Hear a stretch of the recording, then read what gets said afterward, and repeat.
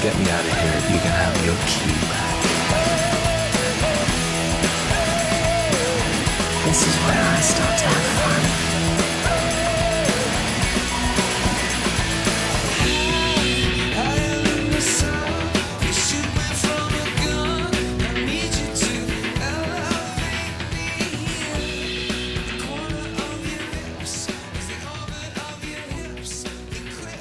Hello, everyone, and welcome back to the Stephen King Cast, one man's musings on the works of Stephen King.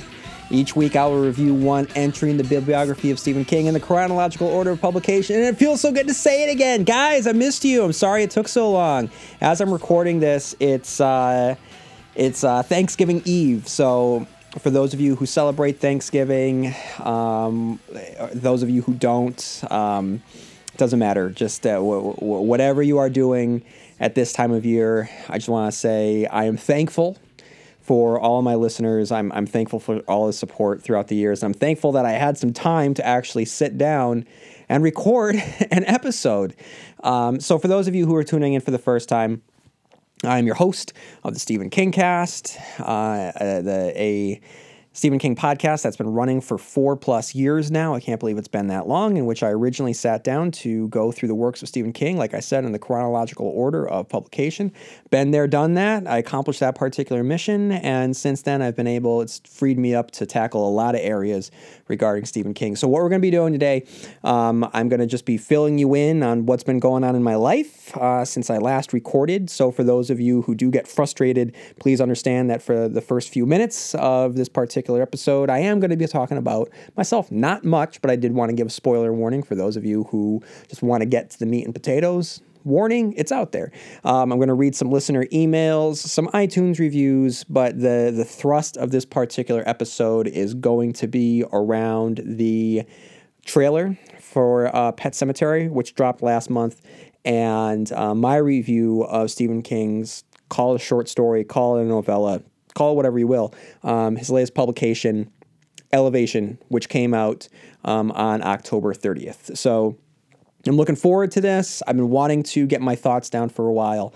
But like I said, life has been really, really busy. Not bad busy, good busy. I'm just going to take a very, very quick moment to just talk about, this time of year, we're supposed to be thankful. So I'm just thankful for the opportunities that my life has been able to offer me. And I'm just thankful for, like I said, everyone that I am speaking to right now, but I'm also thankful for, my real life, the people in it, the people that I work with, and the work that I'm able to do on a daily basis. I really refocused myself this year in my profession, and I feel like it's been paying some dividends. I feel very, very worthwhile. And I think that it's just been paying off for not just myself, but others. And I've been challenging myself, and I think that it's good every now and then to challenge yourself and to push yourself and see where you can grow and areas that you can improve. And so I've done that. And that has meant that I haven't been able to really focus on the Stephen King cast as much. But I knew that I would have moments like this to be able to sit down, and there will always be ebbs and flows when I'm able to record. But I knew I had a feeling that after Castle Rock concluded, it was a natural break. So I figured I would take that, which I did. And it doesn't mean that it's going to be another few months before I record. Who knows when the next recording is going to be? But I do want to let you know that I am still planning on reviewing all of Joe Hill's Lock and Key. I have my notes ready to go. So at the most opportune time, I will sit down, record those, and put them all out to you. So there is that to look forward to. Also, those of you who are not just fans of Stephen King, but are also fans of David Lynch, don't forget that I have another podcast, Hanging with Agent Cooper, in which I reviewed and put down all of my thoughts on Twin Peaks: The Return, 2017's Twin Peaks: The Return. So that is also out there on the interwebs, so you can definitely check that out. Okay, guys, before I get any farther, I do want to read some listener email because I can't do it alone. I need you guys out there. So if you have any thoughts on Stephen King, on Castle Rock, on It, on The Dark Tower, on Elevation, on whatever, feel free to write into Stephen Kingcast, and I'll get back to you when I can. But I'll definitely review, or I'll read your email on the air. And just so you guys know, I wanted to let you know that I just recorded about 20 minutes of audio, and then my computer crashed. So I am re-recording everything that I just said, which is all of the email reviews and my conversation with you guys. So I apologize if I do speed through anything, or if I feel like if you might think that I'm glossing over some stuff. It's only because it's my, how would I put it? My next go around on the Wheel of Ka. Okay, so first up we have Alicia, who writes, "Hello, Constant Reader. I can't tell you how happy I am to have found your podcast. I've been listening to the Stephen King cast since 2015, and I know that you hear it all the time, but your podcast keeps me sane during my long hours commute. Thank you. I wanted to share my thoughts about the conclusion of Castle Rock.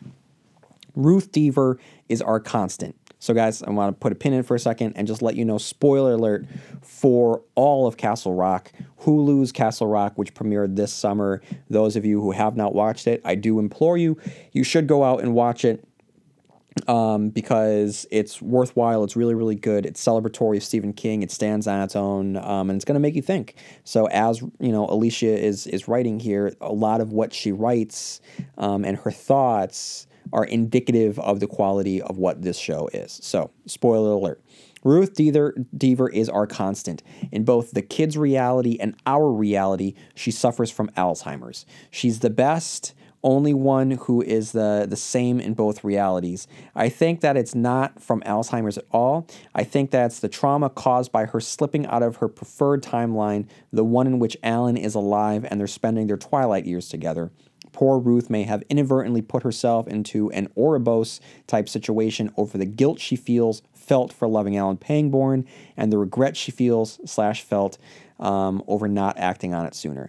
And this is a really interesting theory, and it goes back to, you know, where you stand on what's occurring in this world of Castle Rock. So much of it could be that there is more supernatural at play.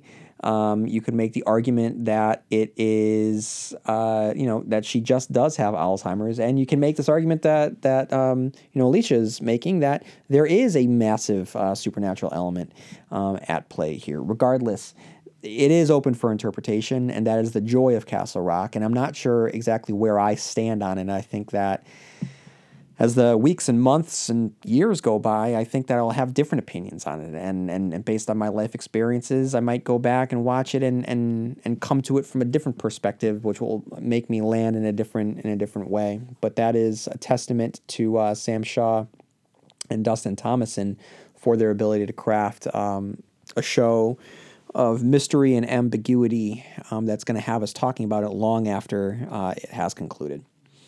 And then Alicia continues, "The kid is malevolent. I don't believe he started off that way in his timeline. However, after he followed R. Henry through the Thinny and spent 27 years as the warden's captive, I believe his heart grew stonier. His desire to get back to his unborn child and wife superseded any guilt he felt about what he had to do to make that happen. I think it dehumanized him, and that's why Henry saw him as the monster he had become. He was well aware of the effect his being in our dimension caused by that point. Why else would he just walk into that family's home if it wasn't to test his theory?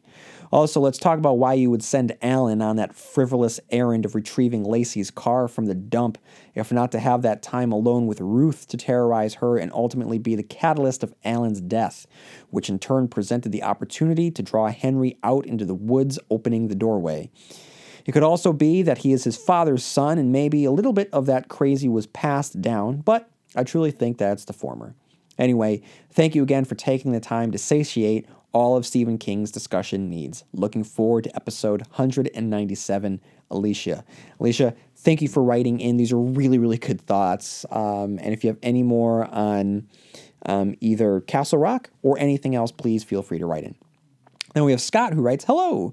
I wanted to write in and say that I recently just was turned on to your podcast from another podcast, The Horror Virgin. One of the hosts of that podcast, Jen, mentioned your podcast during their most recent episode on the De Palma version of Carrie. I would recommend their podcast as well. It's very good. Plus, Jen is a huge King fan as well. So I'm going to interject. I haven't listened to The Horror Virgin yet. I do follow Jen on Twitter, and she follows me, and so we've corresponded a little bit. But I think that is important that we do celebrate and support other horror podcasts out there. So if anyone out there is listening to my podcast, and next week, if there isn't a new Stephen King cast episode, and you want to get that horror fix, then head out. Check out The Horror Virgin and see if that's something for you. I think that we should all, like I said, support each other because we all have similar interests. All right, Scott continues. As for me, I got into King around 3rd grade. That's early. When I found a box of my mom's old King books in my grandparents' basement. I first read Cujo and was hooked. Of course, I didn't pick up on all the aspects of the novel being so young at the time. However, I loved what I did understand. From there, I read It and then The Stand. I read both the cut version and then the uncut and complete version back to back. I recently just started to read King's bibliography from the beginning myself. I've read a decent amount of his works. There are many more I have yet to read. I'm very intrigued, and your podcast has pointed out much that I did not notice. Thank you for the time and the work that you've put into this show. I'm enjoying it very much. Scott, thank you for writing in. Then we have Clayton, who writes, Dear Stephen Kingcast, I finally caught up with your chronological podcast after only discovering it about a month ago. That is a deep and quick dive into this podcast. He continues, I have the privilege to listen to music/audiobooks/podcasts at work, so I've plowed through it as quickly as Roland plowed through the Citizens of Tull. It was extremely difficult not to skip around, but I stood true and I listened to your episodes in order. I did have to skip the Talisman and the Black House episodes, as I have yet to read those. I am very grateful and appreciative of your hard work, dedication, and insight.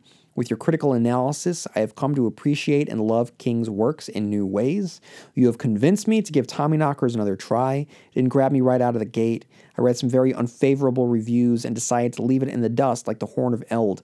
After hearing your podcast and review, I'm hesitantly excited to try it again. So, yeah, Clayton, I mean, what's stopping you? Like, if you try it and you don't like it, you don't like it. But if you try it and you do like it, then, you know, it's a fun experience. I really enjoyed going back and rereading Tommyknockers. And hey, the time is right for it. I mean, they're making a cinematic adaptation. I mean, the only time we got a adaptation of the Tommyknockers was in the early 90s on ABC, which was just of a different time, and there's definitely a cheese factor to it, and it's not great. But that is probably actually something that I will get around to reviewing at some point, probably as we start to head into the actual Tommyknockers movie. Well, once that starts to get closer to fruition, and we're still a couple years away, but that's definitely something to look forward to. But go back and check out the book because it's just batshit crazy fun. I mean, it's not.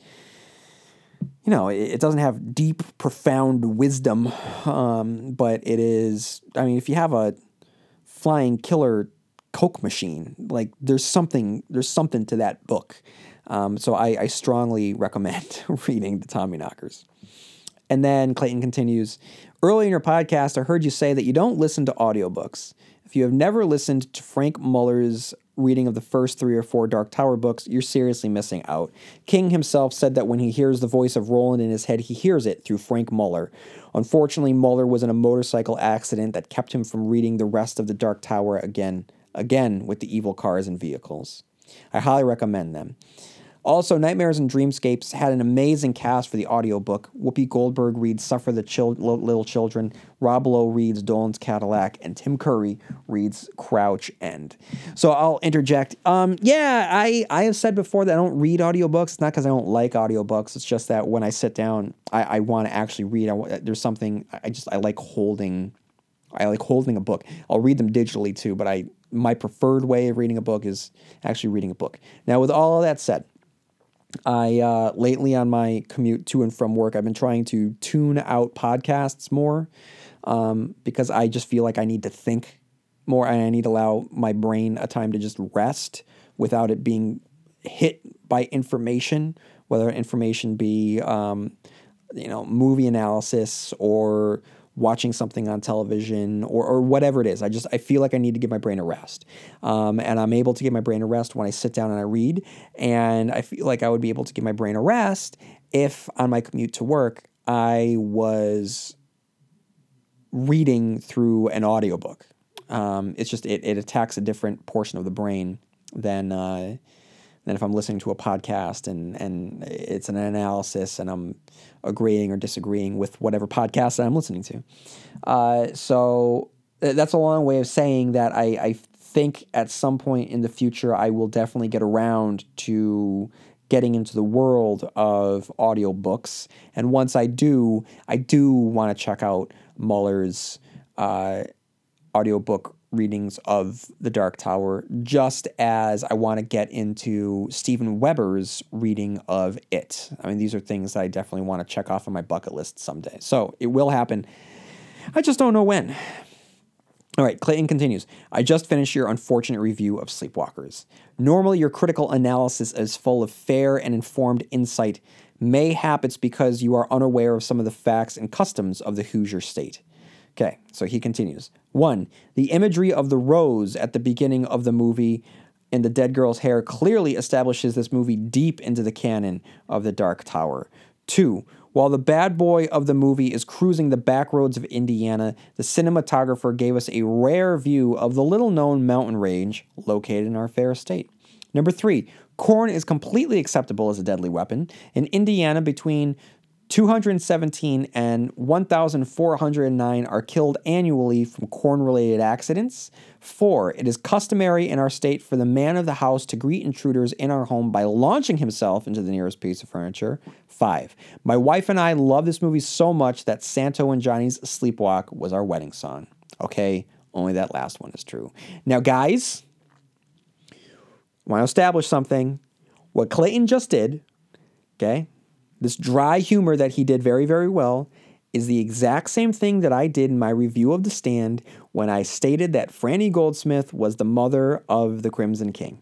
That, much like what Clay is doing here, was a joke and is not meant to be taken seriously. So I want to go on record again for anyone that listened to The Stand review and thought that I was being serious when I argued that because Franny was eating at the Dairy Queen, that was an indication that her child was the Crimson King, that was just a joke. I want to go on record again. I wasn't being serious.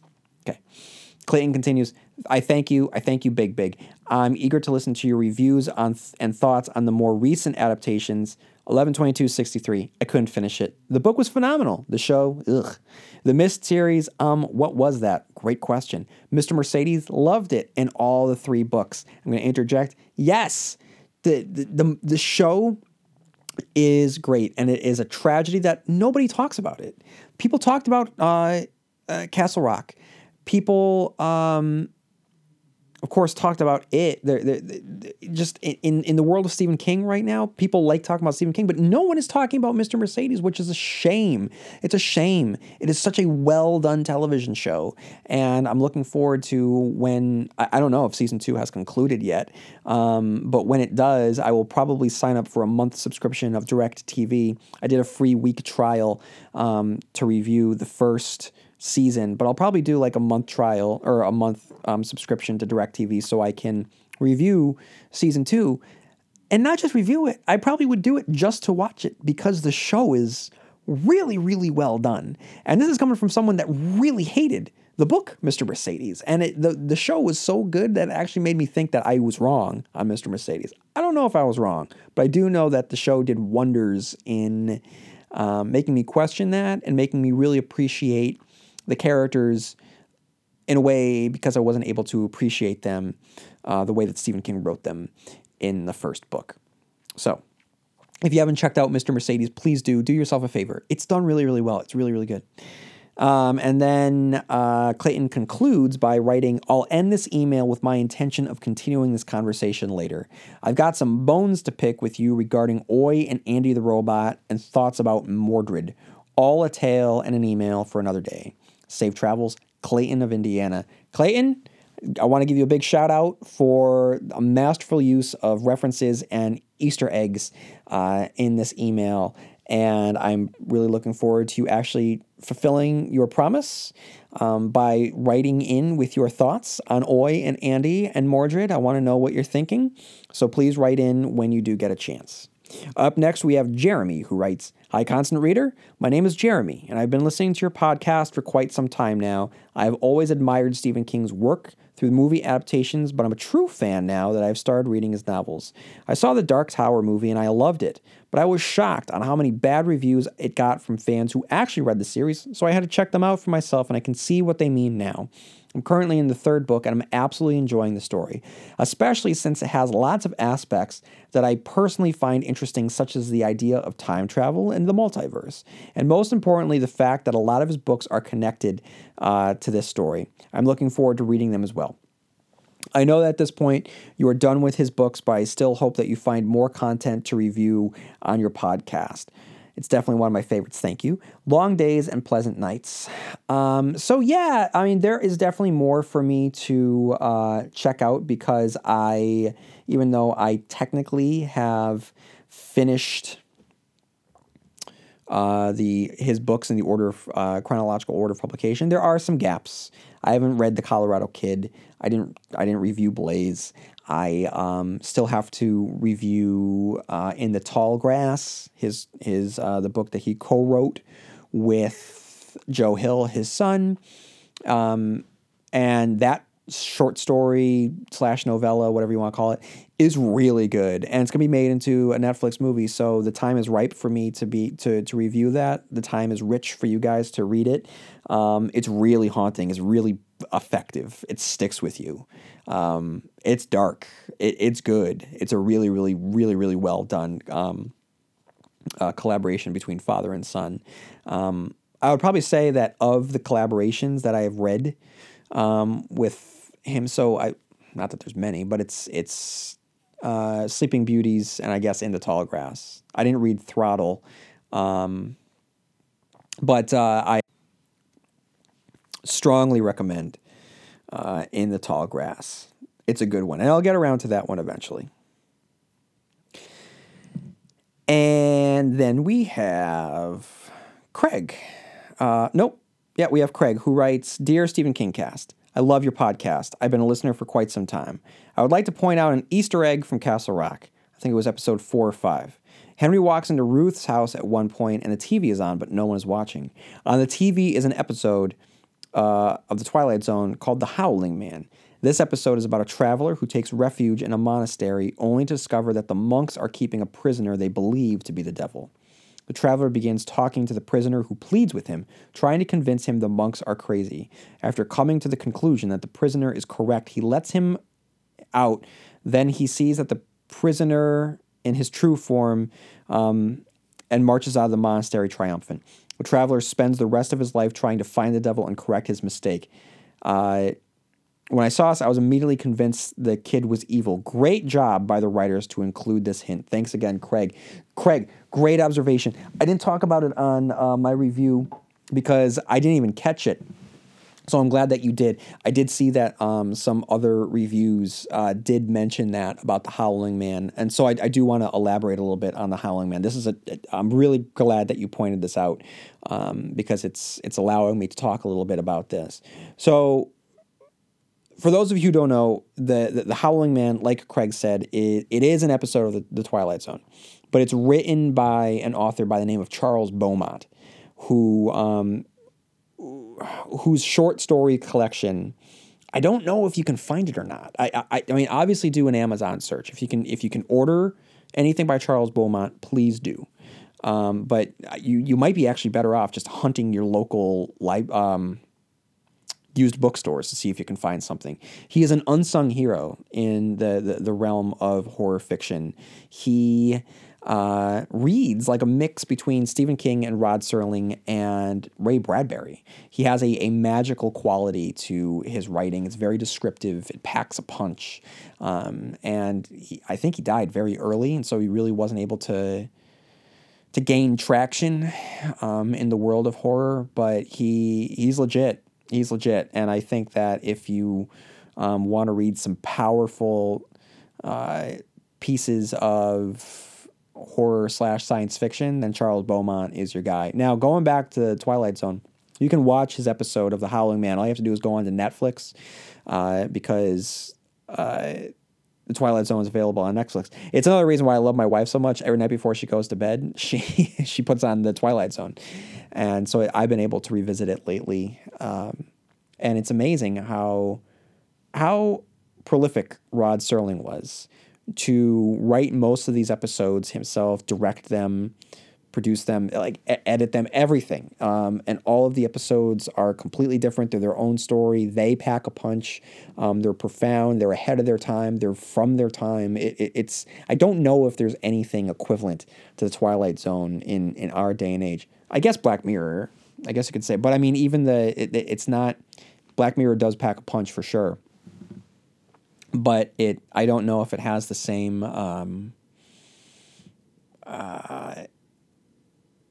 there's clearly not the same amount of content. It's not the same content. There isn't nearly as much Black Mirror as there is, the Twilight Zone. Maybe, and I don't even know if Charlie Booker he doesn't write everyone, right? I mean, not the way that Rod Serling did. I mean, Rod Serling wrote most of them, not all of them, but he wrote most of them. I would actually, in order for me to make this claim, I would need to actually look more into Black Mirror, which I do enjoy. Okay, so there we go with Craig. Okay, guys, so if you haven't done so already, feel free to write into the Stephen King cast, because I can't do it without you guys. And similarly, if you haven't done so, head on over to iTunes and leave a review for the Stephen King cast on iTunes, because it will really, really help me out. So write into StephenKingcast@yahoo.com, go over to YouTube, iTunes, and leave a review on iTunes. It will really, really help me out. Okay. Now, I said at the beginning that I was going to dive into my review of the Pet Sematary trailer, and then I was going to get into Elevation. I completely forgot that I need to talk about something that wasn't directly Stephen King related, but in the world of Stephen King. And I didn't want another day to go by where I didn't at least get my thoughts out in a general sense about The Haunting of Hill House. So the reason why I'm able to talk about it here is because it was directed, and the showrunner was Mike Flanagan. Mike Flanagan directed Gerald's Game, and he is directing Dr. Sleep. Now, I enjoyed Gerald's Game. I did. I enjoyed it. But after watching The Haunting of Hill House, I am more excited to see what Mike Flanagan can do with Dr. Sleep than I am about anything else. It Part 2, Tommyknockers, you name it. I am way more intrigued at what he is able to bring to Dr. Sleep with the cast that he has lined up. Ewan McGregor, Rebecca Ferguson, this is going to be, and I ride for Dr. Sleep. I know that a lot of people out there don't like it, and I do. Again, I will continue to ask people to listen to my review of Dr. Sleep, because if you don't like it because it's not The Shining, please give it another chance, because it was never meant to be The Shining. And I can understand feeling some disappointment when you watch something or you experience something and you wanted it to be one thing, but you need to move past that and experience it for what it is. And Dr. Sleep is not meant to be The Shining, as I've long stated. It zigs where The Shining zags, and it is a shadow to the Shining. It's a really well done companion piece, and I strongly recommend revisit Dr. Sleep and listen to my review of Dr. Sleep. With all that said, I liked Gerald's Game. I didn't realize how talented Mike Flanagan actually was until watching The Haunting of Hill House. I've watched it twice now. I will probably watch it again. Will I do an episode by episode recap on it? I probably won't. But there is so much to pick apart in this show. I love the setting. I love the sets. The casting is phenomenal for a couple of reasons. One, all around the acting is solid. The one thing that impressed me from the very first episode was the balance that Flanagan maintained in delivering the information of the characters' names without jamming it down our throats. Because one of my biggest pet peeves is when a character constantly refers to another character by their name, all right? Because that's not how life works. However, the characters in The Haunting of Hill House are referred to so often naturally that you know all of their names by the end of the first episode and you can identify them. It's not just, oh, it's that one and that one and that one. No, you know that it's Stephen and Nell and Theo and Luke and Olivia, and like you know what their names are naturally. That's an effective example of storytelling. And I immediately I was like, I know their names right away. Good job, Mike Flanagan. It's a little thing, but it goes a long way. Casting, the acting across the board, I was very, very pleased with. Everyone brought a different perspective to the proceedings. But what I really, really liked was all of Olivia's daughters. They all do look like Carla Gugino. They all do look like her. So, I mean, there is a resemblance there that I think really, really works well. And whoever's idea it was to cast, spoiler alert, Tim Hutton as an older version of Henry Thomas, that is genius level casting. Genius. And the two of them do such a good job at playing this character in their respective timelines. So I like I said, I have watched this episode or this show twice now. Episode 6 clearly has been talked about a lot, and it should be talked about a lot. The level of craft that goes into the long takes, it's incredible. It's just, you feel like you're watching a play, and it's so well done. And so on one level, it is an emotionally fraught episode. So from a storytelling standpoint, you're invested, you're there, you're engaged. But if you do like behind the scenes stuff and you're into this sort of thing and you notice that is a long take and a series of long takes, like you're getting an extra level of enjoyment at the marvel of watching, of knowing that how much practice and effort and planning went into this and the magic trick that goes into this. So episode 6, of course, is great. And there is a beautiful conversation, a series of beautiful conversations in episode 10 that has been criticized. Episode 10 has been criticized for being This Is Us meets The Haunting of Hill House. And I can understand that. I do think it is. I do think that the sentiment, I don't think that it ever really became mawkish. But I do understand why people might say that. But there is a beautiful conversation about children and the love of parents and their children. There is a conversation that I think is profound, and I think that is beautiful, and I don't think that it detracts from the horror of what the Haunting of Hill House was, which is a great metaphor for generational trauma and families and the baggage that we carry and the metaphorical ghosts that haunt us, right? They don't have to be physical ghosts, and that's why it works so well, is that if you want to watch it and it's just a story about a family being haunted, yeah, you can watch it. But if you want to watch it as a metaphor for just the shared trauma that a family can have and the guilt that we all carry, then it works on another level. And then the acting then brings it to a new level. And the actor that played Mr. Dudley, when he gives that 6 or 7 minute long monologue, it's beautiful. It's beautiful. And it's great. And the show and the narrative of the show itself, the way that it bounces between the past to the present and the mystery of the adults having to deal with something that occurred in the past that they don't quite remember, and one character dies by suicide, and the number is 7. Like, all of that does seem very familiar to fans of Stephen King, right? So the narrative structure immediately, hooked me in. Now, I had seen 1999's Liam Neeson starring The Haunting. I wish that I hadn't. And in my past, I had seen just on television. I never really sat down to intentionally watch it, but I have caught pieces of some of the other versions.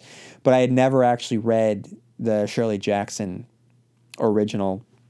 So this is my first full experience of The Haunting of Hill House in an adaptation that I was really, really into. And I probably will go read the Shirley Jackson story just to compare and contrast, because I know that the Netflix show is its own thing, but it's worth it. So anyone that is listening to this that has not watched it, please go and watch it, because it is worth every minute of the hype. It is haunting. I mean, it is haunting. At the end, you think about everything that's happened. You think about some of the insinuations that are built into the show. It will stick with you. It has stuck with me. And like I said, after this, Dr. Sleep, it is up there. I'm really looking forward to seeing what Mike Flanagan has in store. He does well with haunted houses. And I don't know how closely Dr. Sleep is going to adhere to the book. I don't know. Spoiler alert for Dr. Sleep. Spoiler alert. The Overlook in the book universe has exploded, so it doesn't exist. In the movies, the Overlook is still there. So I don't know if Dr. Sleep will take place at any point at the Overlook. If it does, this 10 hours almost feels like Mike Flanagan's "come at me, bro" sort of statement on whether or not he could pull off something like The Shining. He definitely can.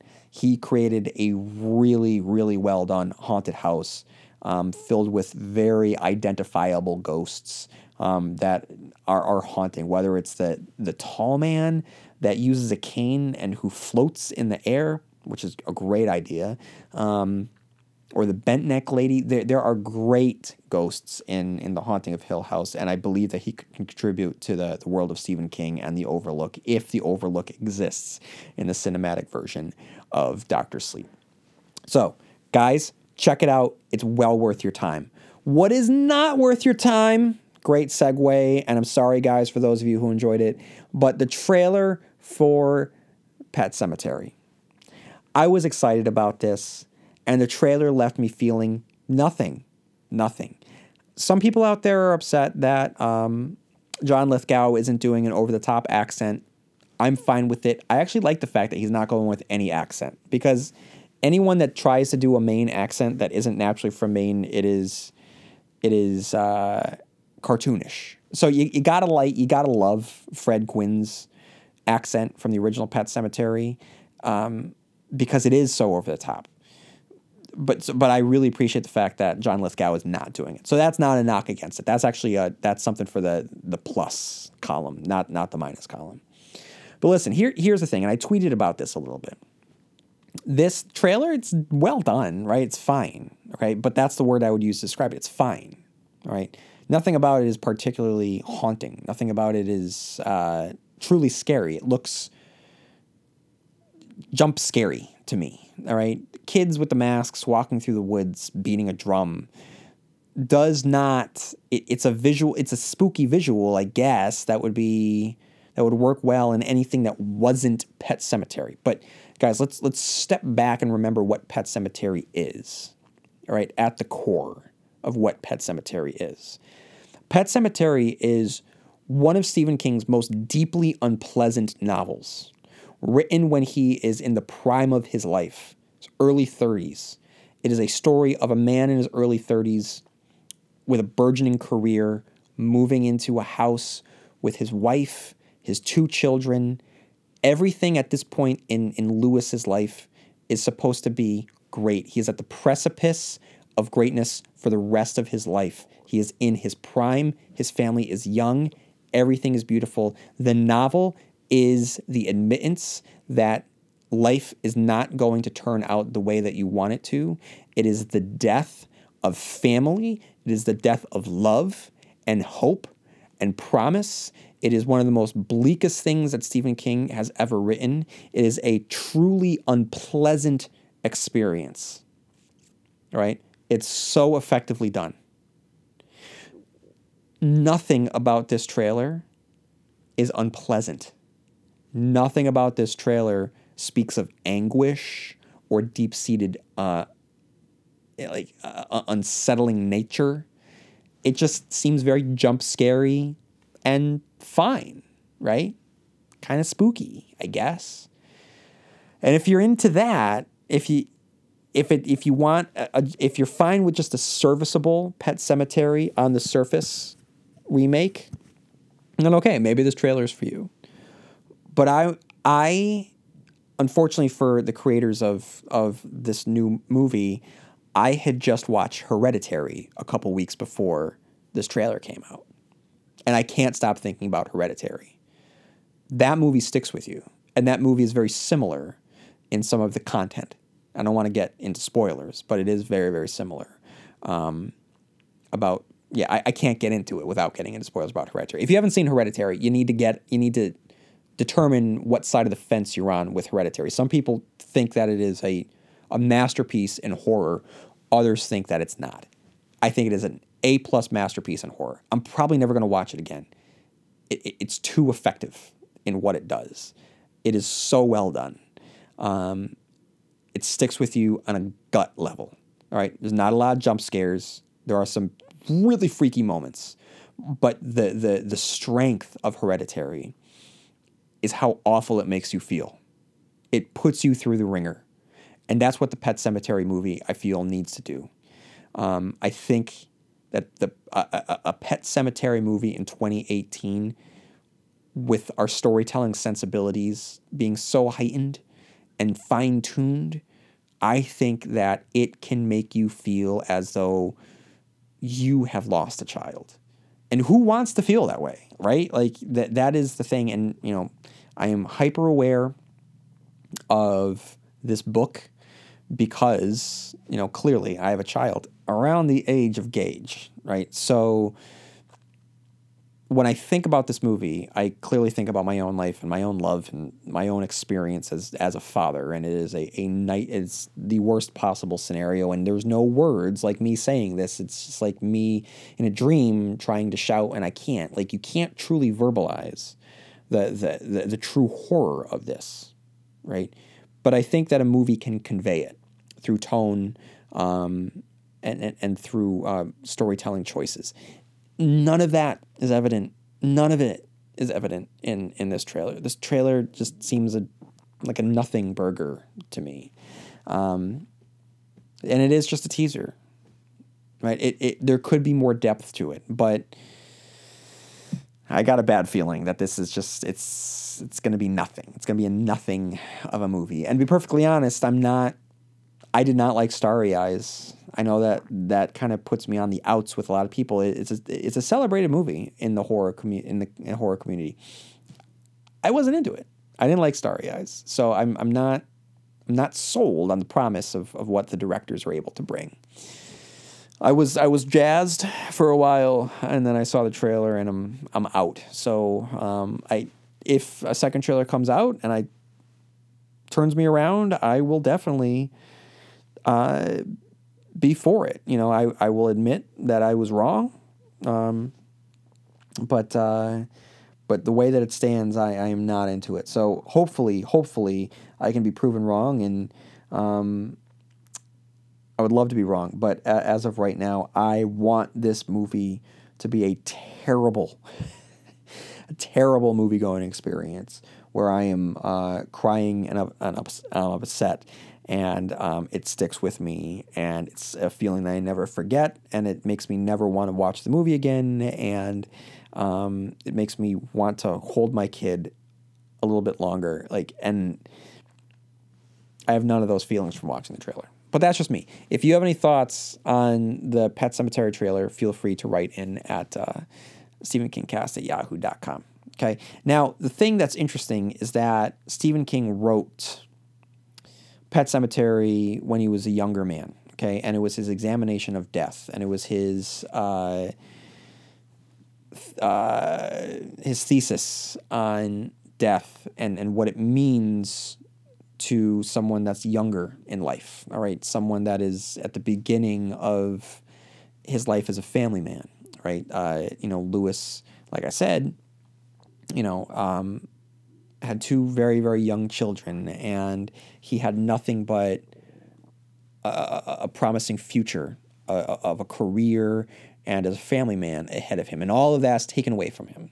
And he at that moment becomes a walking zombie, as everyone else around him becomes a literal walking zombie. And he is an undead character in a living world. And, like I said, it is horrible, and it is unholy, and it is a truly, truly unpleasant story to absorb, because it is told from the perspective of a person that is younger in their lives, and life is in full bloom. Okay, so the idea of death and the removal of that life and that love and that light is so awful. And what's interesting is that King has written about death on multiple occasions, and I think the biggest example is Pet Sematary, and there is a wonderful companion piece to that, and that's Revival. And Revival is written from Stephen King later in life, so his view of death is different. It doesn't have that gut punch horror or horror of the concept of death. It's different. It's bleaker, but there is an acceptance to it, a resignation of it. It is it's still horrific in its own way, but our main character understanding it's different because it's written from someone that has experienced it more. You go through the different stages of your life. You go through the stage of the life where everyone gets married. Then you go through the stage of your life where everyone starts to have a kid. Then you go through a stage of life where you're going to funerals a lot. And then people okay, then it's not just like the parents of your friends. Then it starts to become your friends. And so you become more and more and more acquainted with death, and it becomes a part of your life. And so when Revival comes around, there's still a deep horror to it. But it's not attacking the promise of the future, right? The future isn't as bright. The future is a lot shorter. It's not cutting down the potential of what could be. It's the acknowledgement that you are closing in towards the end. All right, so it's a different perspective. And then Stephen King has released his latest examination of death, which is completely different from both Pet Sematary and Revival.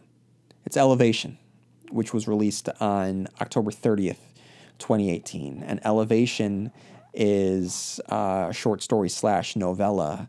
And I read it in one day. And you can read it in one day. And coming off of The Outsider, which was a heavy book, both physically and thematically.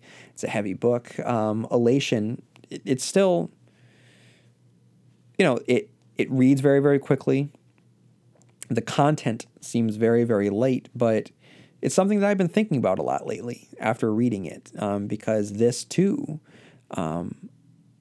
this sticks with you in many ways. And again, it's Stephen King making yet another statement about death and the acceptance of death, to the point where when I read it, I closed it, and there was a beauty to it.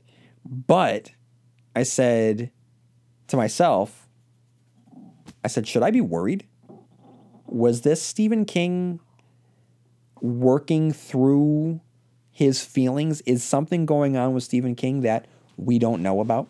Is he, like, if it was announced tomorrow that he has passed away of an illness, Elevation is going to matter a lot more. That's a morbid thought, but if you read Elevation as an acceptance of death, the main character, Scott, in Elevation, it's all about him coming to terms with his death and giving back to the world. And it's beautiful. It's beautiful. So, I mean, it's not a long, drawn-out, anguish-styled story. It is really beautiful. It's uplifting. It's inspiring.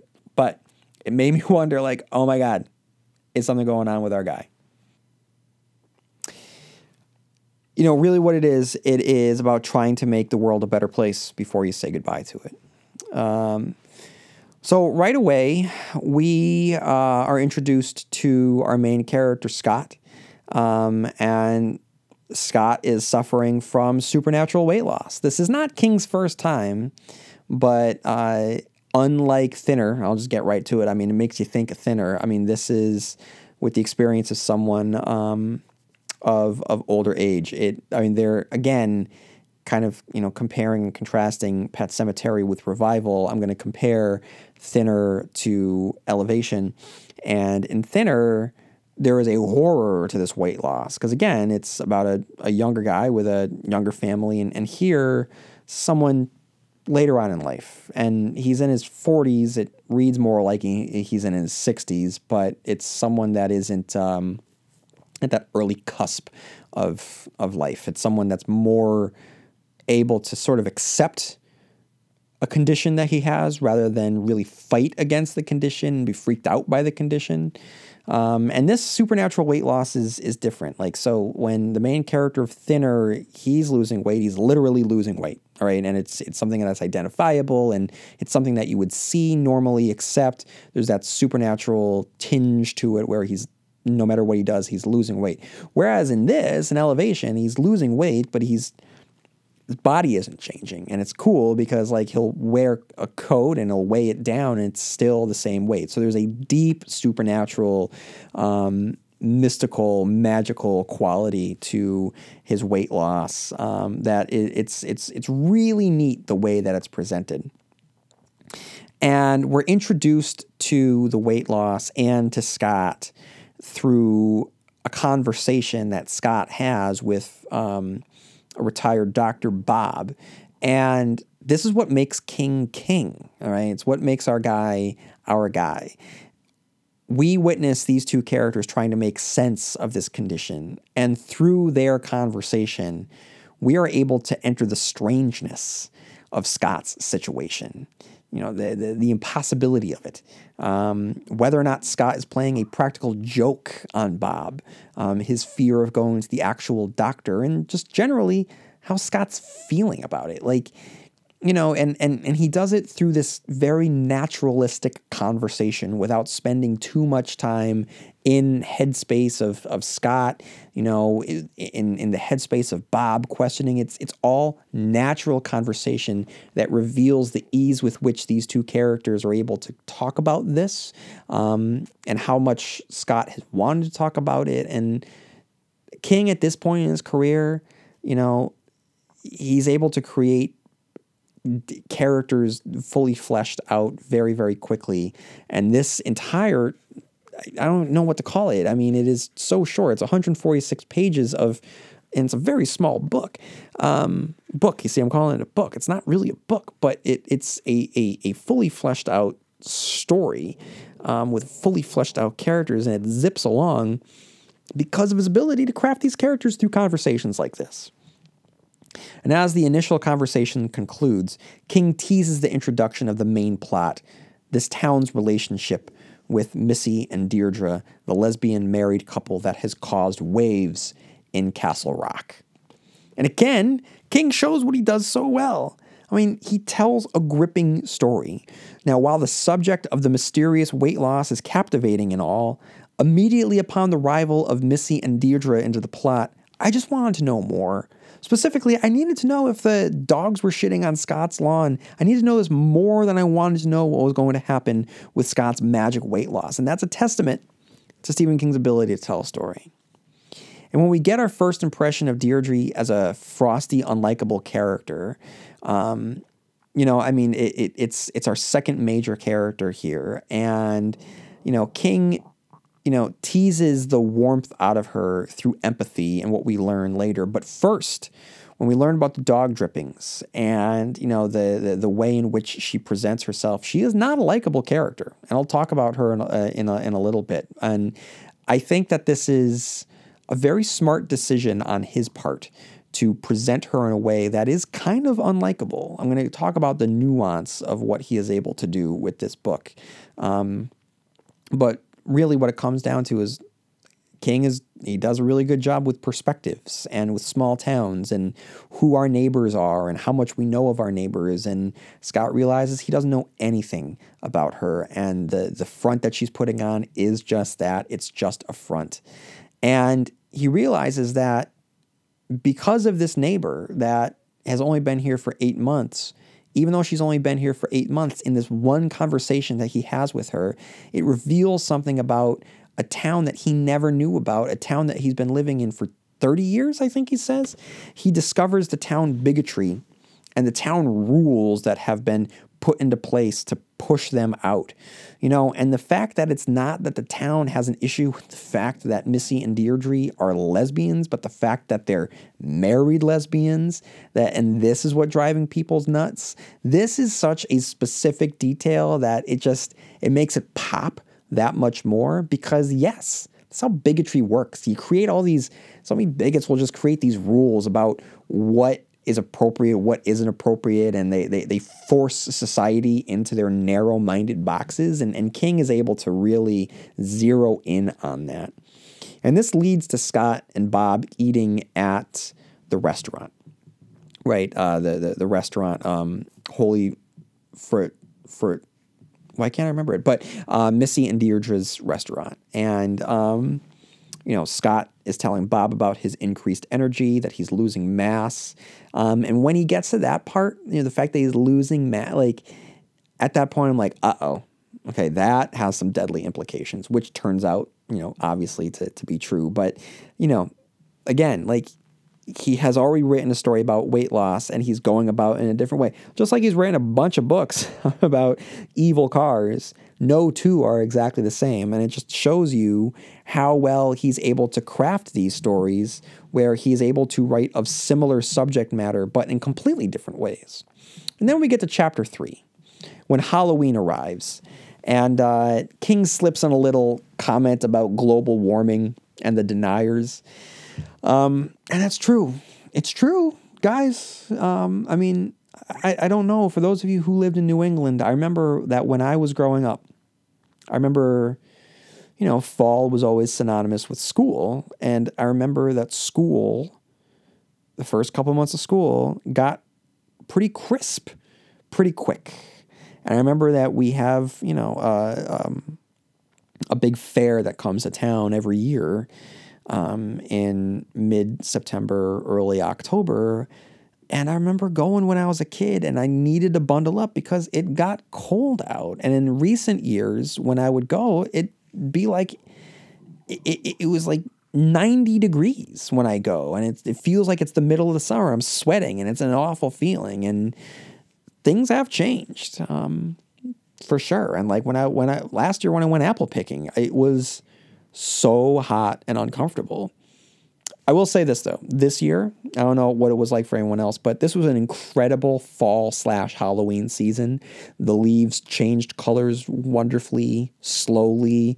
They fell off the trees slowly. We had a perfect balance of rain and no rain, and it wasn't like it washed everything out. And it just allowed for what fall is supposed to be, what I remember it being as a kid. And I hope for myself, and I hope for my daughter that, she is able to get more falls like this, because it was the picturesque fall that I remember from my youth.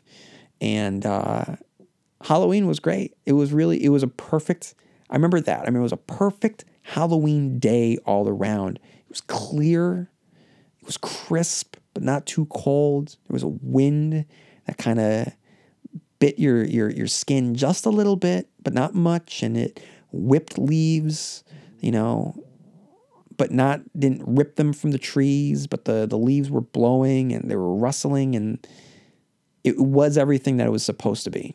I do remember that. So yeah, Stephen King is true in commenting on global warming, but I was very, very grateful that this year I got a perfect Halloween season. But that's just me. And then Scott signs up for the turkey trot. And, what's cool about this is that when he signs up for this big turkey trot, he's excited about this. And this excitement, it's overpowering his fear. And this is completely unlike Thinner, where the fear of the weight loss was overpowering everything else. His excitement, his weight loss part of him is really likes it. He's excited about it, not just because he's losing weight, but he's excited at the unknown quality of it. And then it concludes with the wager, which I really, really like. He doesn't back down from Deirdre. He is so not aggressive, but he's consistent and persistent in his attempt to make a friend and to be a good neighbor. It is a patient and positive and kind and quiet approach to being a good citizen. And this is his commentary on what it takes to be a good person in this world: patient and kind and persistent. And he does so with warmth by saying, I'm going to race you, and if I win, you have to come eat in my house. That's awesome. That is really awesome, and it puts some stakes, low stakes, but stakes that mean everything. Guys, I'm sorry if you hear some burbling. My stomach I'm hungry, so you might be able to hear it on the microphone. And that allows for a lot of tension, fun tension in chapter 4, the turkey trot. This is an eventful chapter. King places you there. He really does. I've run a bunch of races in my life. I was on cross country in high school. I've run a number of races since then, road races, here and there. And King gets it. That sensation of being with the crowd and pushing through and running, and the elation that hits you, the elevation, if you want to call it, that Scott feels. Just like he does when he enters that final stretch. He begins to feel this exertion. But then he catches what I always called second wind. King here calls following wind. And it leads to the next phase of his weight loss, a literal elevation. And he starts to float. So the real supernatural starts to take hold here. And that takes place to chapter 5 after the race. The wager has led to Deirdre finally allowing herself to warm up to Scott. But at first I worried, because not only were Deirdre and Missy coming over to have dinner with Scott and Bob, but Bob's wife was also coming, who has been established as a bigot in her own right. So I was worried here that we were going to get some sparks, and whatever goodwill was occurring between Deirdre and Scott was going to get ruined because of this other person's inclusion and their narrow-mindedness. But it's a swerve, and Scott fills everyone in on the condition, and in the process, he brings everyone together, and in doing so, King has created his latest quartet. And then the chapter concludes with societal healing, as the town cheers as Dee Dee, she's going by Dee Dee now, lights the Christmas tree, declaring it the best tree in the best town in New England. And by this point, following the race, her restaurant has become a hit. And this is just awesome. It's a microcosm of what could be if we just allow ourselves to be a little bit more open and optimistic in the ability to change. Castle Rock was presented early on in this book as having a deep-seated bigotry and homophobia, and you think that it's going to be like the Castle Rock from the show Castle Rock, and it's going to be awful, and it's going to be mean-spirited, more like Derry, and there's no pulling out of it. But no, it's not how it is. They're able to see Missy and Deirdre as people, as human beings, as them, as one of them, as a town member that they should be proud of, with a really cool restaurant and someone that is running the turkey race and is proud to light this Christmas tree. And it's great.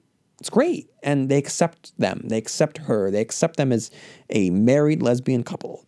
And it's awesome. And that's not where the book ends. There's still half a book left after that. So it's wonderful. It's just, I'm glad of everything about this book. And then we have chapter 6, The Incredible Lightness of Being. Because King knows that stories of the supernatural, they need rules to structure the conflict, he acknowledges Scott's condition, and specifically the fact that the condition doesn't adhere to logic or physics. So he writes, there were limits to what Scott had come to think of as the weightless effect. His clothes did not float up from his body. Chairs did not levitate when he sat in them, although if he carried one into the bathroom and stood on the scale with it, its weight didn't register. There were rules to what was going on. He didn't understand them or care to. His outlook remained optimistic, and he slept through the night. Those were the things that he cared about. So he acknowledges the rules or the lack thereof, but it was important for him to even mention this as minimally as he does. King has played Scott's condition with playful optimism, but with this chapter he includes the dangers that come from it, with a well-described scene of his weightlessness not allowing him to gain any traction on the icy snow, and it's this perfect mix of terrifying and humorous at the same time. And then we continue to see the effects of his life becoming increasingly difficult on pages 127 to 128. Scott tried to stand. His thighs connected with the table, and he flew forward, knocking over 2 wine glasses when he put out his hands to stop himself. Deirdre quickly picked up the tablecloth and threw over the spill. Sorry, Scott said. Don't know my own strength these days. He turned as gingerly as a man on roller skates and started toward the back half of the house. No matter how carefully he tried to walk, his steps became leaps. His remaining weight wanted him on the earth. His muscles insisted that he rise above it. He overbalanced and had to grab one of the newly installed clamps to keep from going headlong into the hallway. So again, King being the master of not just character but also description. I don't know what it feels like to start to lose gravity and float and try and fight against this lack of gravity, but I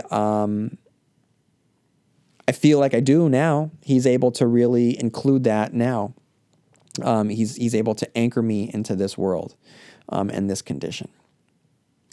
And then he has come to the end of his journey, and though we haven't spent too much time with these characters, their goodbye is lovely, and it's sad. So he writes, I just want to say, Scott stopped, cleared his throat. I want to say that I wish that we had more time.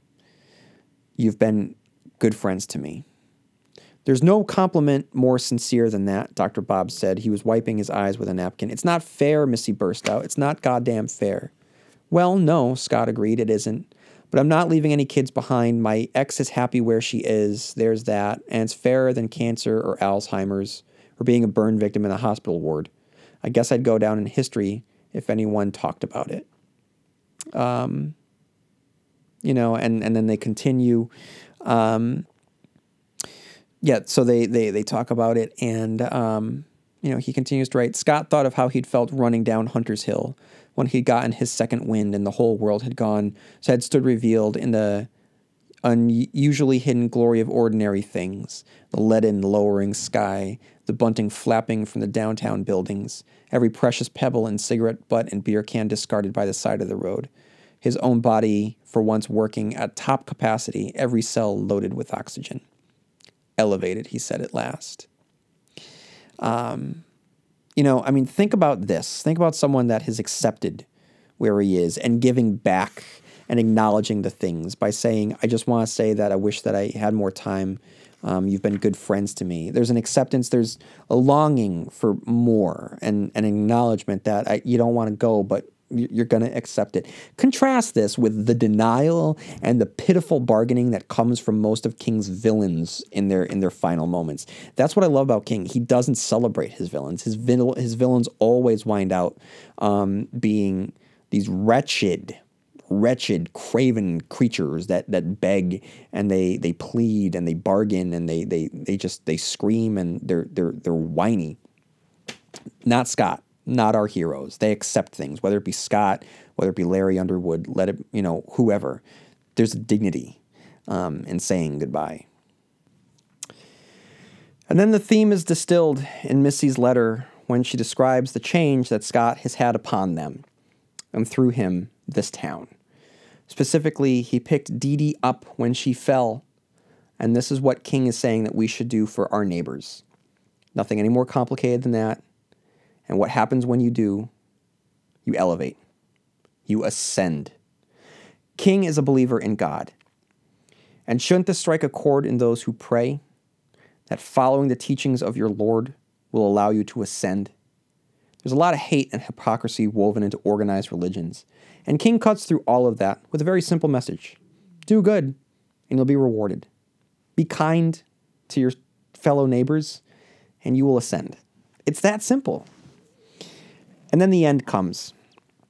Dee Dee helps Scott through it with a beautiful description along the way. Okay. The night was cold, chilling the sweat on his face, but the air was as sweet and crisp as the first bite of a fall apple. Above him was a half moon and what seemed like 1 trillion stars. To match the trillion pebbles, just as mysterious, that we walk over every day, he thought. Mystery above, mystery below, weight, mass, reality, mystery all around. It's beautiful. It's just beautiful. And then King frames it all with his precise attention to detail, chronicling Scott's death with anchors that we can hold onto, right? So he writes on page 144, he passed his bed, so he's floating up at this point. He passed his bedroom window and saw the lamp still on, casting a yellow stripe on his bed. He could see things on his bureau, watch, comb, little fold of money, that he would never touch again. He rose higher, and the moonlight was bright enough for him to see some kid's frisbee caught in an angle of the roof, maybe tossed up there before he and Nora had bought the place. That kid could be grown up now, he thought, writing in New York or digging ditches in San Francisco or painting in Paris. Mystery, mystery, mystery. Now he caught escaping heat from the house, a thermal, and began rising faster. The town disclosed itself as if from a drone or low-flying plane, the street lamps along Main Street and Castleview like pearls on a string. He could see the Christmas tree that Deirdre had lit over a month ago, and which would remain in the town square until the 1st of February. It was cold up here, much colder than on the ground, but that was all right. He let the coverlet go and watched it drop, spreading out as it went, slowing, becoming a parachute, not weightless, but almost. Everyone should have this, he thought, and perhaps at the end, everyone does. Perhaps in their time of dying, everyone rises. So, we might not be able to relate to becoming weightless and floating away, but I mean, especially the sequence where he's passing by his window and looking at the things on his bureau, these little specific watch, comb, little fold of money that he's never going to touch again, like that, like little things that make us us, that ground us in reality, floating past them, floating beyond them, they will remain in this world as echoes of us, as memorials to us, and reminders of us, and we're leaving them behind. Like, That's something that we can relate to. So the big theme, and that's it. And that's it. He goes up into the sky and he lights off some fireworks, and that's really it. It's on a plot level, dude is losing weight. It's magic weight loss. He is living in a town that has issues with this married lesbian couple. He does what he can to make his town a better place and accept these women and let go of their bigotry. The town accepts the women. They're happier. The town has healed. With his job done, he's able to let go. And he dies. That is elevation. It's as simple as that. It's as complicated as that. And the big themes here, there's a couple. The first is that it's really, as I stated, after reading what I just read, can't you see why I thought, do we have to worry about Stephen King? Because it's about mortality and time. King is able to tackle the bigger concepts of time and our perception of it, whether it be on page 18, where he reads or he writes, you could feel weight, yes. When you were carrying too much, it made you feel ploddy, but it wasn't it. Like time, basically just a human construct. Hands on a clock, numbers on a bathroom scale. Weren't they only ways of trying to measure invisible forces that had visible effects? A feeble effort to corral some greater reality beyond what mere humans thought of as reality. So yes, it is a story as simple as the one I described, but it allows him to be able to tackle way bigger concepts than just the surface level plot that he writes of in this book. And then we get on page 88. I'm sorry for just reading passages, but they're beautiful passages, and I think that they are worth reading, and they're going to really reinforce what I'm arguing here. Route 117 made a double curve, then ran straight beside Bowie Stream, babbling and chuckling along in its shallow, stony bed. Scott thought it had never sounded better. The misty air he was pulling deep into his lungs had never tasted better. The big pines crowded down on the other side of the road had never looked better. He could smell them, tangy and bright and somehow green. Every breath seemed deeper than the last, and he kept having to rein himself in. I am so glad to be alive on this day, he thought. Unlike Thinner, Scott has accepted the journey of this mortality, and he appreciates the moments that he has. I am so glad to be alive on this day, he thinks, knowing that at some point he will not be alive. It doesn't get in the way of him living for the moment. There is such beauty in his acceptance of life, knowing that his end is coming and the appreciation that he has. And we see this with people that I don't understand. If I was given an end date, my life would be misery. It's a sad truth that I know about myself, that I wouldn't be able to find the beauty. Or maybe I would, I don't know. But I just don't think that I would. And so I'm so inspired by people that are able to find the beauty. And so even if it is a fictional character like Scott, to see life for, even that description where there's a butt and a beer can and pebbles, how magical that is to him. The precision of that these are the details of this world in which he is existing, that he has in this moment of time existed in. He will never exist again. He never existed before, but for this one moment in time, in the eons that this universe will exist before all energy just ends. He existed in a blink of an eye, and there's a beauty to that. Even in its meaninglessness, there's meaning to it. It's powerful. And King touches upon all of this in such a short time. And then on page 97, he writes, on page 96, the rain seemed to hesitate for a moment. Time enough for Scott to think that it was going to hold off until the race was over. And then it came in full force torrent, driving the spectators back under the awnings and into the doorways. Visibility dropped to 20%, then to 10, then to almost 0. Scott thought the cold rain felt more than delicious, closer to divine. He got by one runner, then another. The second was the former leader, the one that Deirdre had passed. He had slowed down to a walk, splashing along the gushing street with his head down, his hands on his hips, and his sopping shirt plastered to his body. Ahead, through a gray curtain of rain, Scott saw the red shirt. He thought he had just enough gas left in the tank to go by her, but the race might be over before he could. The traffic light at the end of Main Street had disappeared, so had the tin bridge, and the yellow tape across its near end. It was just him and Macomb now, both of them running blind through the deluge, and Scott had never been happier in his life.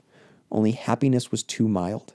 Here, as he explored the farthest limits of his stamina, was a new world.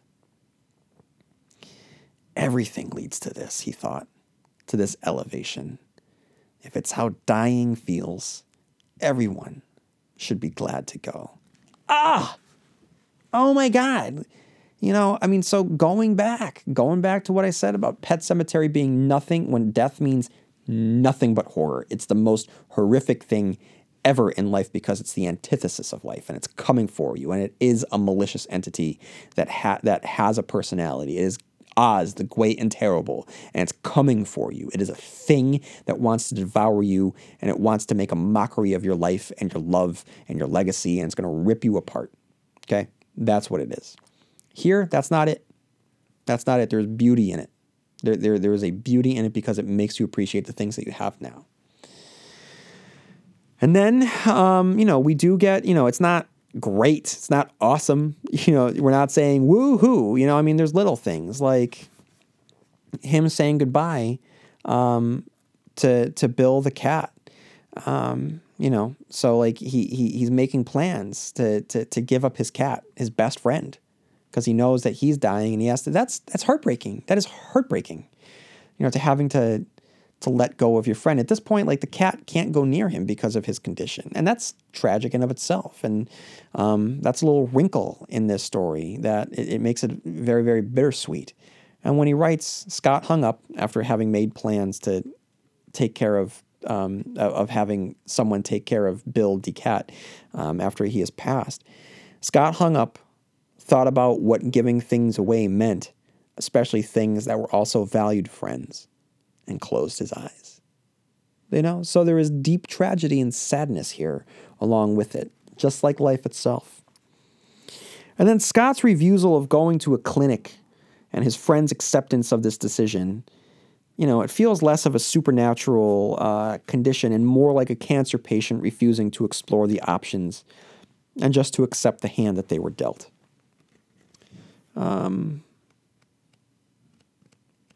And then we have, and I read this one part, and then we have page 146, and it's beautiful. It's the final page, it's the final section.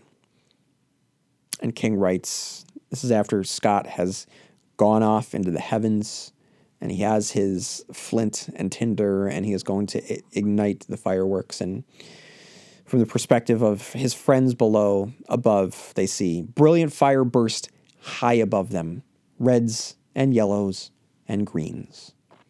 There was a pause. Then came a perfect fury of gold, a shimmering waterfall that rained down and rained down and rained down as if it would never end. Deirdre took Missy's hand. Dr. Bob took Myra's hand. They watched until the last golden sparks went out and the night was dark again. Somewhere high above them, Scott Carey continued to gain elevation, rising above the earth's mortal grip with his face turned towards the stars. That is a beautiful ending. It's a beautiful ending for this character. It's a beautiful ending for this book. So not only... that's just one of the themes, mortality, acceptance of mortality, passing of time, but also very much as a book about intolerance in the modern age. Now, guys, this is the part, I'll be honest, now that I'm an hour and a half into the podcast, I saved this part for the very, very end purposefully because I know that this is the part where I frustrate, alienate, or altogether lose listeners for quote unquote getting political. Now, what I understand on some level is the listeners who just want their entertainment to be just pure escapism, But I gotta be honest, like, there's no way to read this book. There's no way to talk about this book without talking about the world in which it was written. Context is everything.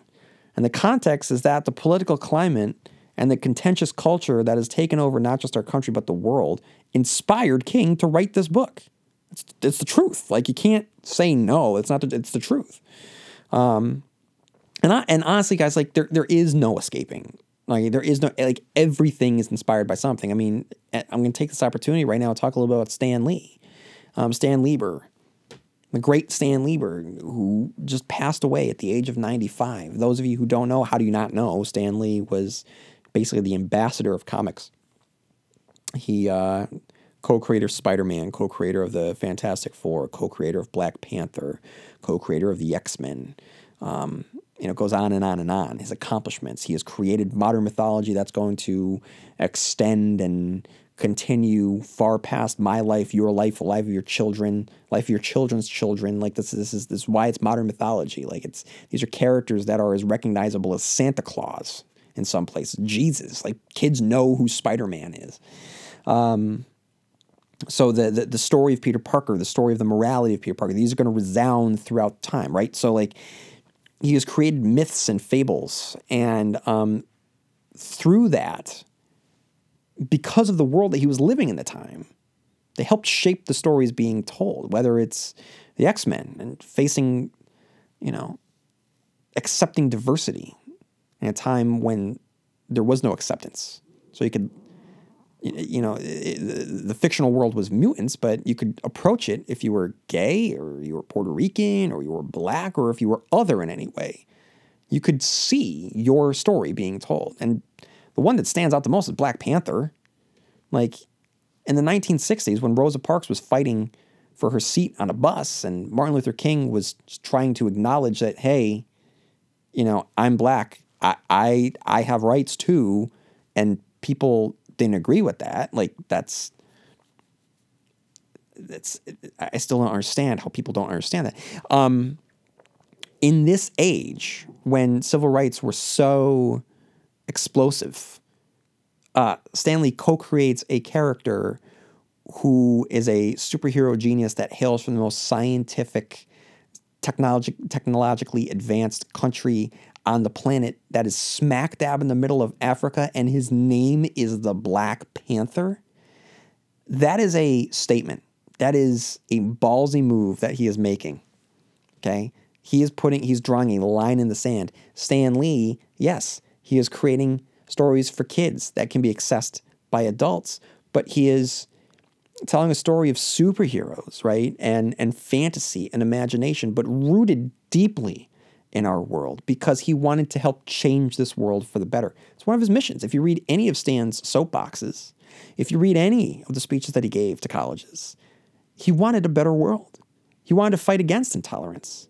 He wanted to fight for diversity, always. So when you watch Spider-Man, when you read Spider-Man, when you read X-Men, when you read Black Panther, you watch Black Panther, and you get upset because you feel as there is some sort of social justice warrior propaganda occurring. It's built in. It is the point. It's to present a better world and fight for it. That's the point. It's the point. It's not saying that you're bad. It's just saying that we want a better world. I want a better world for my daughter. My daughter being born is going to have a much different experience than me being a guy and the life that I have had. Things are going to be easier for me in many, many ways than it's going to be easy for her. And still, we are luckier than those, than many other people. And I just want anyone that isn't me to have the same rights and the same opportunities that I have. It's that simple. It's that simple. And that's what Stan Lee fought for. That's what Stephen King wants, right? So those of you who follow Stephen King on Twitter, it's not going to come as a surprise that he writes a book like this in this day and age. The struggle of Missy and Deirdre is born out of our weaponized intolerance and the fact that this type of dehumanization towards the other has been authenticated over the last few years. You know, if you are not white, it's a dangerous time. It's a very, very dangerous time. And if you are not straight, it's a very, very dangerous time. And King tackles this lightly but profoundly in this book. And he gets right to it. And after learning about Missy and Deirdre's restaurant woes, Scott immediately confronts some bigots after hearing them make a homophobic joke. King is saying that Scott's decision to confront the intolerance is what we need to do. And for anyone, like I said, that follows him on Twitter, this isn't a shock. And he distills it to a wonderful and quick conversation and arms all of us with a retort that would serve us well if we ever found ourselves in a similar situation. Like if I actually had the guts to confront people, if I overheard them, I don't have the guts. That's what's wrong with me in situations like this. But this gives me hope because it gives me something to say. So when he confronts them, he says, that was a shitty thing to say. And he says, those women live just up the road from me. They're okay. And the guy says, were you in this conversation? No, but. Right, so but out. And Scott says, but I had to listen to it. It's so true. It's like, yes, you are having a conversation. And yes, you are just stating your opinion. And yes, you might think that you have a right to just state your opinion. But you also have to understand that what you say, I have to hear.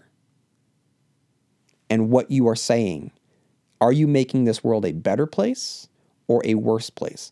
You know, conversations like this, it's like the secondhand smoke of society, right? And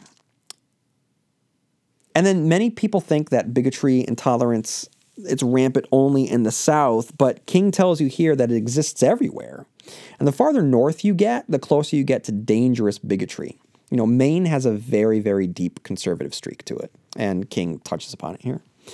And the interesting thing is that King provides a lot of nuance to this tale. Like, Deirdre is not presented as a likable figure. She's not some saint who rises above it or goes high. She's judgy, she's elitist, she's angry, she's a little vindictive.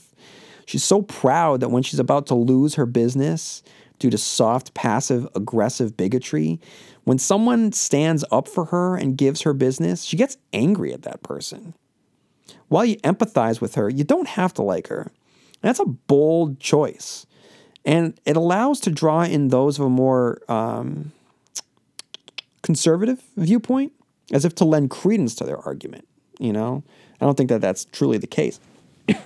But for anyone that does think that there is an elitism within liberalism, I think that Deirdre kind of serves as a lightning rod for that. And I think that it allows King to be able to lure people in and do what Scott is doing and saying, listen, this is what you think. It's what you think. This is what you see.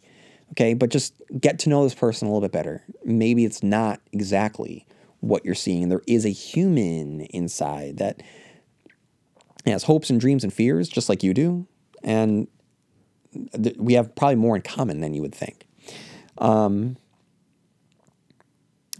there's more nuance here. By making Deirdre kind of icy and frosty and at first unlikable, this is more nuanced than Joe Hill gives in Loaded in his Strange Weather collection. And I love Loaded, don't get me wrong. But Joe Hill just goes for the jugular, and he doesn't care about presentation or fair-mindedness. He gives a deep, deep condemnation on gun culture, right? There is no balanced side. There is no sympathetic viewpoint for gun culture.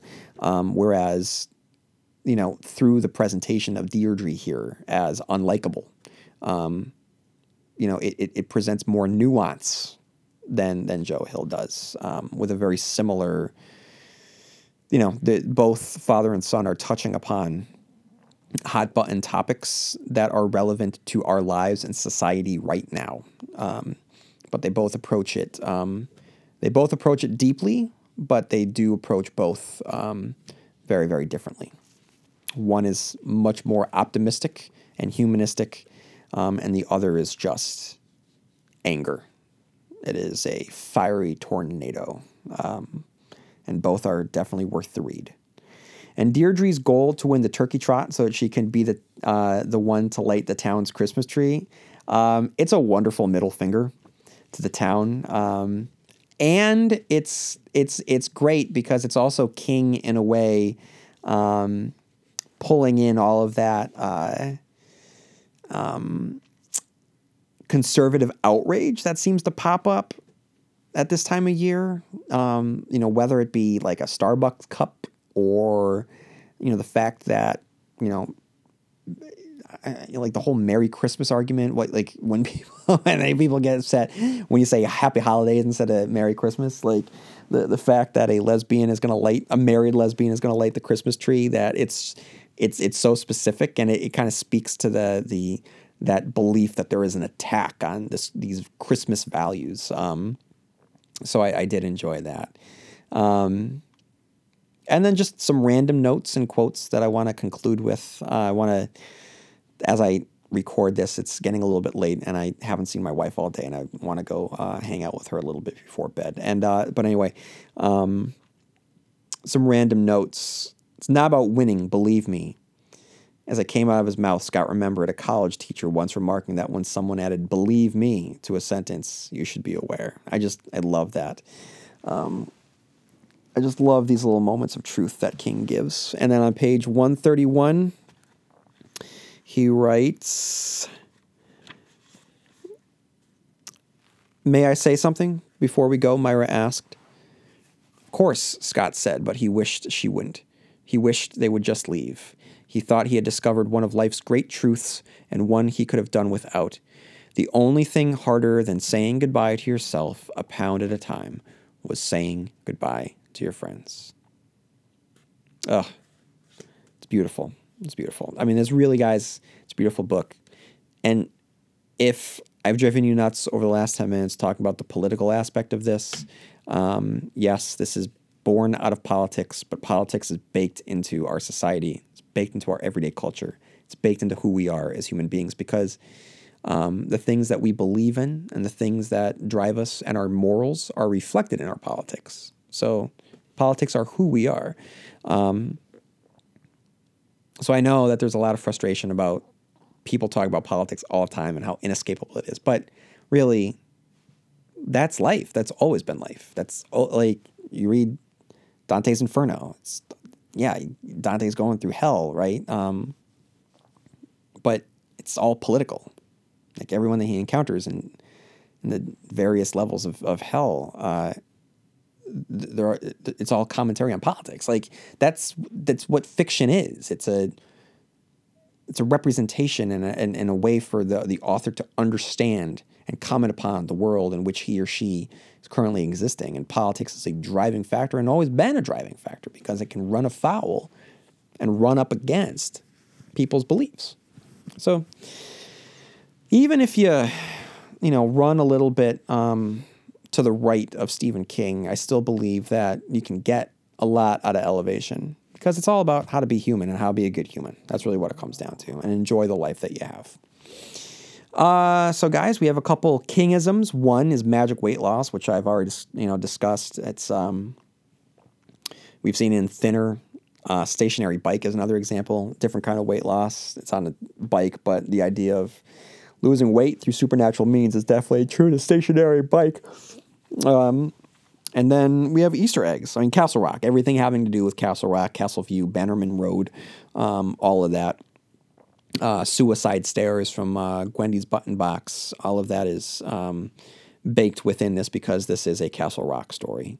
Another Easter egg is Inside View, the tabloid publication most famous from the Night Flyer, which is specifically referenced. Scott mentions the Night Flyer itself, which I loved, because, as you know, I'm a huge fan of the Night Flyer, the short story, and the late, great Miguel Ferrer starring direct-to-DVD video. And then we have number 19. The number 19 is the number assigned to Deirdre in her marathon. As we all know, number 19 has a lot of significance in the world of Stephen King. So, guys... Oh, I almost completely forgot to mention this. As I was reading this, I was thinking to myself, this sounds and reads so similarly to his son's best short story, which still, to me, it's not just Joe Hill's best short story. It's my favorite short story I've ever read, and one of my favorite pieces of fiction ever written, Joe Hill's Pop Art. It dabbles with very similar themes and plot points, but I think that I still stand by Joe Hill does it better. So if you feel inspired with Elevation, then do yourself a favor, go out and get 20th Century Ghosts and read Pop Art. Read all of 20th Century Ghosts because it's the finest collection of short stories that I have read in a long, long time, and includes Pop Art, which is, it's beautiful. I mean, I cannot read Pop Art without crying. I can't even think about Pop Art without crying. And it's, like I said, very similar, very, very similar. It's about hope. It's about inspiration. It's about being the best you can, inspiring others, giving back to this world that you live in. And it's about ascending. It's about elevation. It's about beauty. It's about truth. It's about humanity. And there's a lightness to it as well in many ways. So check out Pop Art by Joe Hill, Stephen King's son. It's a great companion piece to Elevation. That's it. That's all I got for this episode. Elevation, it's worth it. Haunting of Hill House, it's worth it. Pet Sematary, not so much. Guys, I have enjoyed rambling on for this hour and a half. I don't know what my next episode is going to be, but there will be another episode. And if I don't talk to you guys before the new year, I don't know if it's going to be that long, but just in case it isn't, I do hope that everyone has a, regardless of what you celebrate or don't celebrate, I do hope that everyone has a wonderful holiday season. If it's celebratory and it's something that, you pay respects to, then I hope you get something out of it. At the very least, I hope that you spend time with friends and family and feel good, and give yourself some time to feel good. And I hope that you all curl up with a book, whether it be Elevation or something else. Just give some time to yourself. And so I'll see you whenever I next see you. So may you have long days and pleasant nights. And I will see you here next time, where MOON spells Stephen King Cast.